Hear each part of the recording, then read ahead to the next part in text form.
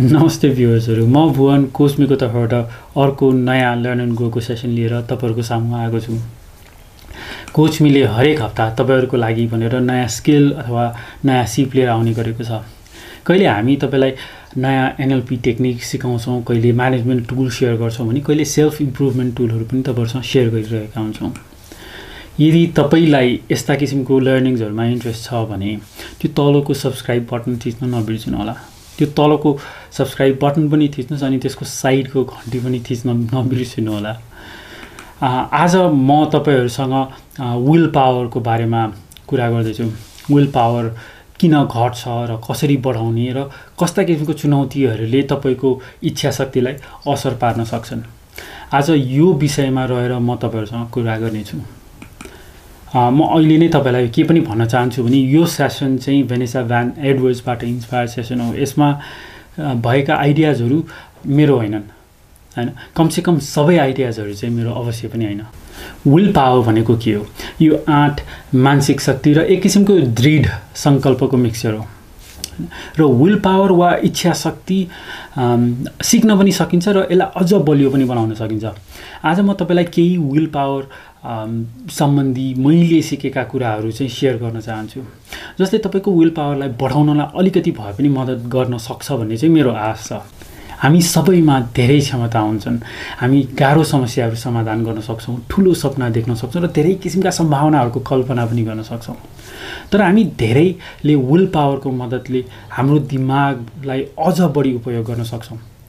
जस्तै हामीमध्ये कतिपयले चाहिँ किताब पढेर नयाँ सिप सिक्नुको साटो सोसियल मिडियामा चाहिँ विल पावरको कमीले गर्दा सोसियल मिडियामा धेरै समय बिताइरहेका हुन्छौँ। कुनै नयाँ प्रोजेक्ट वा व्यवसाय सुरु गर्नुको साटो कतिजना चाहिँ तास खेलेर टाइम बिताइरहेका हुन्छन्। लेख्नु अथवा नयाँ सिप सिक्नुको साटो ढिलोसम्म सुतेर हामी टाइम बिताइरहेका हुन्छौँ। यस्तो आखिर हामी किन गर्छौँ त? किनभने सक्सेस वा सफलता गाह्रो हुन्छ। सपना पुरा गर्नु चुनौतीपूर्ण पनि हुन्छ, अप्ठ्यारो पनि हुन्छ। तर विल पावर भयो भने हामी जे पनि गर्न सक्छौँ। उच्च इच्छा शक्ति भएको व्यक्तिहरू धेरै प्रोडक्टिभ पनि हुन सक्छन्, सफल पनि बढी हुन्छन्। उनीहरूको कार्यक्षमता पनि एभरेजभन्दा माथि नै हुन्छ। इच्छा शक्तिले तपाईँको स्वास्थ्य, खुसी र कार्यक्षमतामा पनि असर पारिरहेको हुन्छ। यसरी असर पारि नै रहन्छ भने यसको उपाय र सल्युसन के हो त? अब त्यतातिर लागौँ। सुरु गर्नुभन्दा अघि चाहिँ म तपाईँलाई एउटा प्रश्न गर्न चाहन्छु। तपाईँको ठुलो इच्छा शक्ति रिलेटेड चुनौती के हो? यो प्रश्न सुन्नासाथ तपाईँको दिमागमा के आउँछ? तपाईँ अझ बढी के गर्न चाहनुहुन्छ? तपाईँ के काम कम गर्न चाहनुहुन्छ? अथवा तपाईँको कुन चाहिँ बानीले दुःख दिइरहेको छ? वा कस्तो व्यवहारहरू कम गर्न चाहनुहुन्छ? विल पावरको कुरा डिटेलमा गर्नु अघि यस्तो प्रश्नको उत्तर चाहिँ तपाईँको दिमागमा राखिराख्नु जरुरी छ। अब अर्को जरुरी कुरा भनेको आफूलाई चिन्नु पनि हो। आफ्नो बारेमा थाहा नपाई विल पावर बढाउनु गाह्रो हुन्छ। मैले यहाँ अलिकति इमोसनल इन्टेलिजेन्सको पनि कुरा गरिरहेको छु। एउटा साइकोलोजिस्ट डाक्टर केली मैकगोनागल के भन्नुहुन्छ भने आफूलाई कन्ट्रोल गर्न तपाईँ कसरी असफल हुनुहुन्छ भनेर थाहा पाउनु जरुरी छ। तपाईँको असफलताको राज के हो त्यो पनि थाहा पाउनु जरुरी छ। तपाईँले आफ्नो ट्रिगर पोइन्टहरू, तपाईँको मानसिक अवरोधहरू र तपाईँको बानीहरूको बारेमा जान्नु पनि त्यत्तिकै इम्पोर्टेन्ट छ। कतिपटक हामी अलार्म लगाएर सुत्छौँ अनि बिहान अलार्म बजेपछि एक्सर्साइज गर्नुको साटो त्यो स्नुज बटन थिचेर फेरि सुत्छौँ। मैले पनि यस्तो धेरै गरेको छु। कहिले फेरि अब कहिले गुलियो खान्न भनिन्छ अनि एउटा चक्लेट केक देख्ने बित्तिकै त्यो कमिटमेन्ट सबै बिर्सिन्छ। बरु झन् एउटा केकको साटो 2टा केक खाइन्छ। यो पनि मैले धेरै गरेको छु। तपाईँले पनि यस्तो कामहरू धेरै गर्नुभएको छ होला। आफूलाई कन्ट्रोल गर्नु त्यति सजिलो छैन। साइकोलोजिस्टहरूले यस्तो बानीलाई एक्सप्लेन गर्न पनि ट्राई गरेका छन्। उनीहरूले यसलाई डनी-क्रुगर इफेक्ट भन्छन्। यो थ्योरी अनुसार जब कुनै मान्छेलाई लाग्छ कि उसको विल पावर एकदमै बलियो छ, उसको अगाडि कुनै टेम्पटेसन आयो भने ऊ झन् कमजोर हुने सम्भावना बढ्छ। धेरै जसो हामी आफ्नो विल पावरलाई अथवा इच्छा शक्तिलाई चाहिने भन्दा बढी बढाइ चढाइ सोध्छौँ। इक्जाम्पलको लागि न्यू इयर अगाडिको रेजोल्युसन। हामी धेरैलाई चाहिँ न्यू इयर अगाडि चाहिँ एक्सर्साइज सुरु गर्ने विचार आउँछ अनि आफ्नो विल पावरमा पनि एकदमै विश्वास हुन्छ।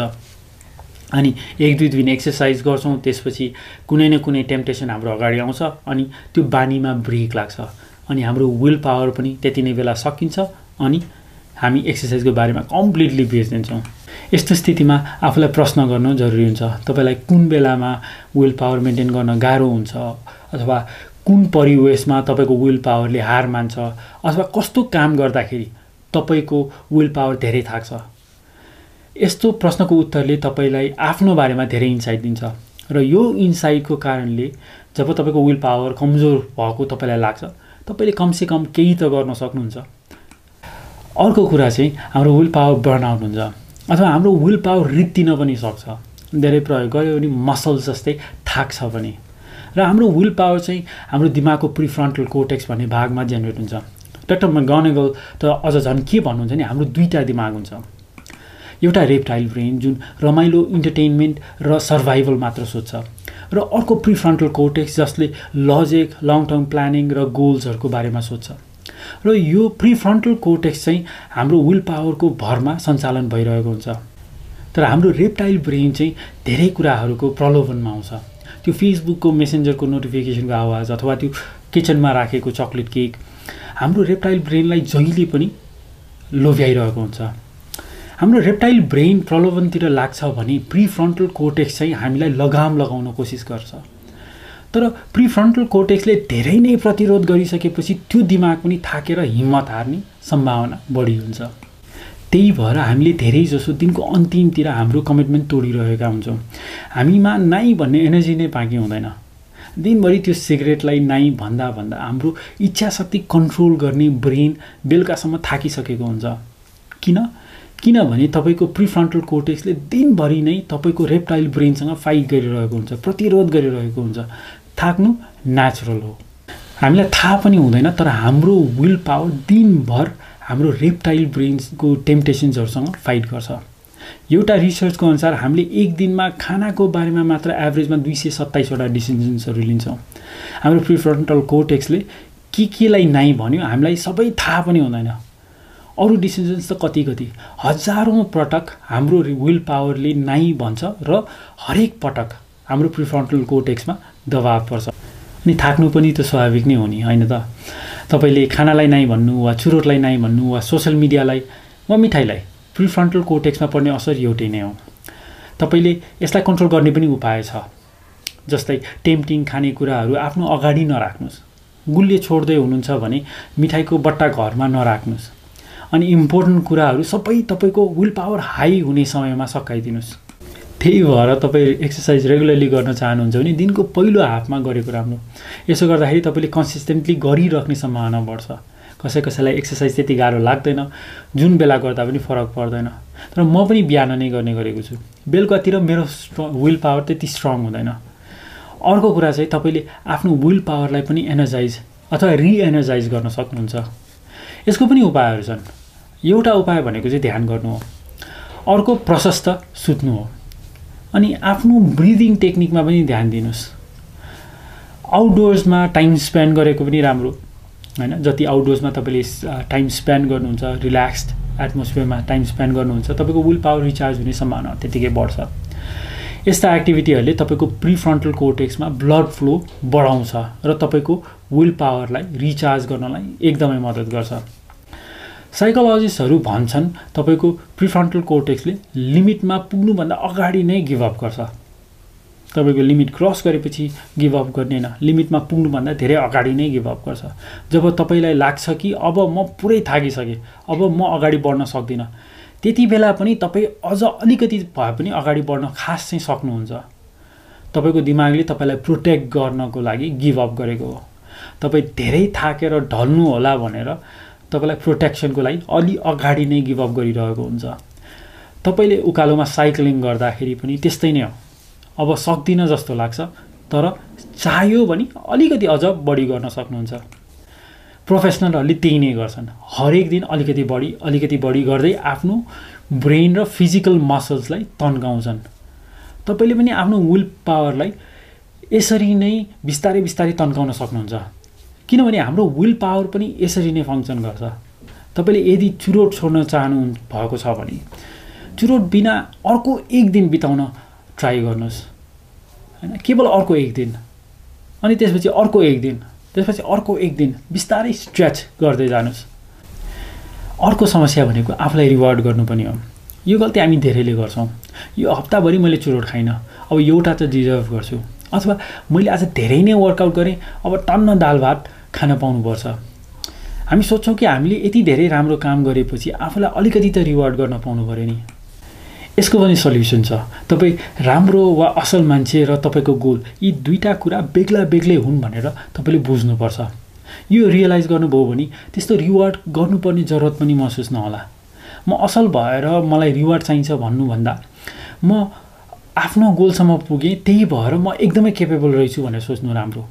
म चाहेँ भने कति अचिभ गर्न सक्दो रहेछु भनेर सोच्नु अझ राम्रो। तपाईँले धेरै वर्कआउट गर्नुभयो भने तपाईँले धेरै खाना खानु पाउनुपर्छ भन्ने होइन। तपाईँले तपाईँको पार्टनरलाई किचनमा हेल्प गर्नुभयो भने अब तपाईँले दिनभर टिभी हेरेर बस्न पाउनुपर्छ भन्ने पनि होइन। यी कुराहरूलाई चाहिँ तपाईँले ध्यानमा राख्नु पर्यो। अर्को समस्या भनेको हाम्रो ह्या भन्ने बानी। तपाईँले सिगरेट छोड्न खोज्दै हुनुहुन्छ, तपाईँले एक हप्तासम्म चुरोट खानु भएन, तर हप्ताको लास्टमा गएर एउटा चुरोट खानुभयो, अनि त्यसपछि खाइ त हालेँ, अब एउटा खाएपछि अर्को किन नखाउँ भनेर फेरि अर्को खान थाल्नुहुन्छ। तपाईँ सिगरेटको इक्जाम्पल भयो, केकमा पनि त्यस्तै हुनसक्छ। तपाईँले एक हप्तासम्म, तपाईँले 2 हप्तासम्म केक नखाइकन बसिरहनु भएको छ, एन्डमा गएर तपाईँले एउटा चक्लेट केक खानुभयो, त्यसपछि मैले त खाइ त हालेँ, अब सबै सक्यो, अब बरु झन् खान्छु, खाएपछि टन्नै खाउनु त। अथवा सोसियल मिडियामा पनि त्यस्तै हुनसक्छ, रक्सीमा पनि त्यस्तै हुनसक्छ। यसको सल्युसन के त? यसको सल्युसन भनेको कम्प्यासन हो र फर्गिभनेस। आफूले आफूमा अलिकति माया देखाउनु पर्यो, आफूलाई माफ गर्न सिक्नु पर्यो। तपाईँले जति आफूलाई माफ गर्न सक्नुभयो त्यति नै चाँडै तपाईँ फेरि ट्राई गर्न चाहनुहुन्छ अथवा ट्राई गर्न सक्नुहुन्छ हैन।